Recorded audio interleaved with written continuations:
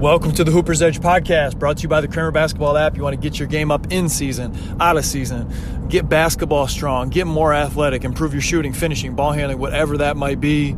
Hit the link in the description below. Get the Kramer Basketball app, and we can get your game up together. And then from there, you can chat. Let me know if there's any questions you have. I might be able to point you in the right direction based on what specific skills you want to improve on. So, hey, jump into our speed series, which is a ball handling program first. Or maybe you're in season, but you want to really hone in on your shot. I can say, okay, well, join the Shooter's Blueprint program, and let's take, these 15 minutes of an hour and a half shooting workout, and I want that to be your daily vitamins as far as what you get in before practice and things of that nature. So we can help get your game up. Hit the link in the description below if you want to get your game up with the Kramer Basketball app. Now, I do want to talk about shooting in this episode.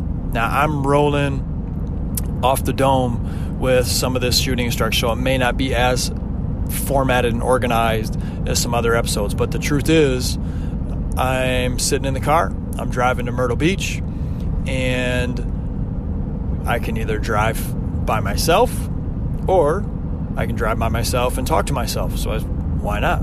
I'll talk to myself, so I'm talking to you later. Shooting the basketball is a separator at all levels. If you can shoot the rock, you can provide value. Now, when it comes to shooting the basketball, there is a lot to be unpacked. And I continue to learn more and more about shooting the basketball.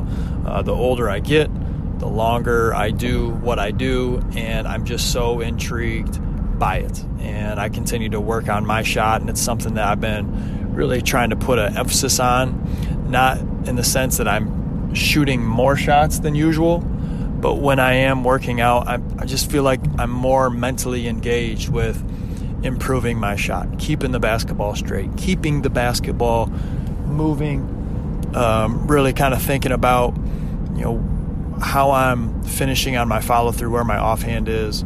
I want to share with you a few things that I think are really, really beneficial if you want to improve your shooting.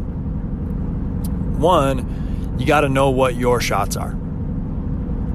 If you know what your shots are, what you do well, and then you can base your shooting strategy off that. You pull up, are you a three-point shooter? What are some of the locations? And where are the spots that you get a lot of shots from? When we know that about our shot, things become a lot easier. Secondly, you need to know your shot as far as, is that thing going in or out? When you release that ball, you need to know. And if you're a shooter, you know exactly what I'm talking about. When that thing leaves your hand, you're like, oh man, that felt so good. That's clean. Or you take that shot, like, nope, that one's coming off. That didn't quite feel right. Great shooters know their shot. You need to know your shot better than anybody else knows their shot. And that's one thing that I found as I train players and I look at their shot. I don't have to work with them very long. I know their shot better than they do. And unfortunately, that's a problem. Now, that's part of why they're working out with me, and we try to work through this process of continuing to improve so that they know their shot better than anybody else. So know what your game shots are. Know your shot as a whole, as far as is that thing going in, out. If you know that thing's not going in, what was it about your shot you knew you did wrong that caused it to miss? Now, a couple things that I want you to think about when it comes to shooting the basketball that I think can be pretty beneficial as far as real value of having a few thoughts. One is the basketball straight? I mean, we can think about all these, specific details of shooting the basketball, all this good stuff, but if the basketball is not straight, you're going to miss the shot. You're going to miss the shot. So that's number one. Are we continuing to keep the basketball straight, or are you all over the place? Are you shooting left? Are you shooting right? Short, long? We have some problems if you're not consistently keeping the basketball straight. Once we make sure that the basketball is straight, there's some other details that we want to make sure that we have. what's our power? How do we generate power in our shot? A lot of power is because of momentum. It's not how big your muscles are. We hear legs a lot. It's not how high you jump, right? You look at some of the best shooters in today's game, they don't get a lot of lift on their shot. You think of Steph Curry, you think of James Harden, you think of Kevin Durant. Not a lot of lift, right? But it is about momentum. Are they keeping the basketball moving? Is there a stop at the top? Is the basketball really coming up and then it's moving backward and then it's going forward again? That's an issue, right? Because we've essentially stopped the ball if it really has to come up and then come back, and then we got to change direction with it for it to come forward. We don't want that either. So is the basketball straight, and are we able to keep the basketball moving? Now, everybody's shot is a little bit different, so I'm not saying your shot needs to look like your favorite player, needs to look like Steph Curry or Dame Lillard, but if there's big stoppage, a clear pause at some point in your shot, that's going to take a lot of your power and momentum away, which is extremely beneficial when it comes to extending your shooting range, shooting the basketball quickly, with fluidity. And if you start out on the right track of keeping that basketball moving and then stop it, you're going to have to start over again as far as making sure that basketball is going straight. So essentially you got to keep it going straight twice because you've broken your shot into multiple pieces. I hope that makes sense. So with that in mind, what are some ways that we can generate momentum and keep the basketball straight? Well, a big part of this is our base with our balance. And I always say we want to be wide enough in our stance that we have great balance, but not so wide that we lose that pop off the floor. We feel like we can pop off the floor quickly, almost like you're jumping ropes. Your hips are slightly back, knees are slightly bent, not a big knee bend. You just feel like you can pop off the floor. Now, if your feet are narrow, you can still pop off the floor, but we don't have the base. We don't have the balance. So it's about finding that width that is right for you. Now, as far as the depth of your stance, that one is a little more clear for me, at least at this point in my shooting journey as a coach. You're a right-handed player, you want to have a shot line from foot to hip to shoulder, elbow, follow through. And so right foot is in front slightly. Now, for me, the best advice I've heard is if I'm right-handed, my right foot is in front, the tip of my left shoe should come across into about the arch of my right shoe. All right, so that would be, you have some wiggle room there as far as how big the arch of your shoe is. Everybody's at least a few inches. So you have some space as far as what's comfortable for you, but still finding that straight line shot.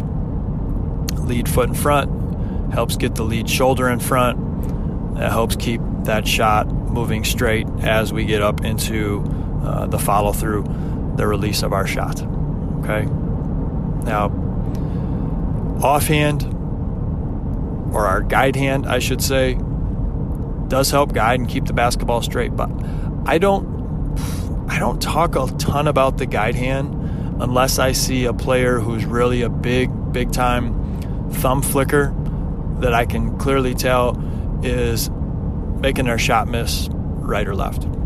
You know, and if I encounter some of those players, we'll talk about it as far as where they're putting their hand. A lot of times their hand is on the side. They're just pushing through with the thumb. Some players, that guide hand will be a little more behind the ball to start, so we'll try to adjust it slightly.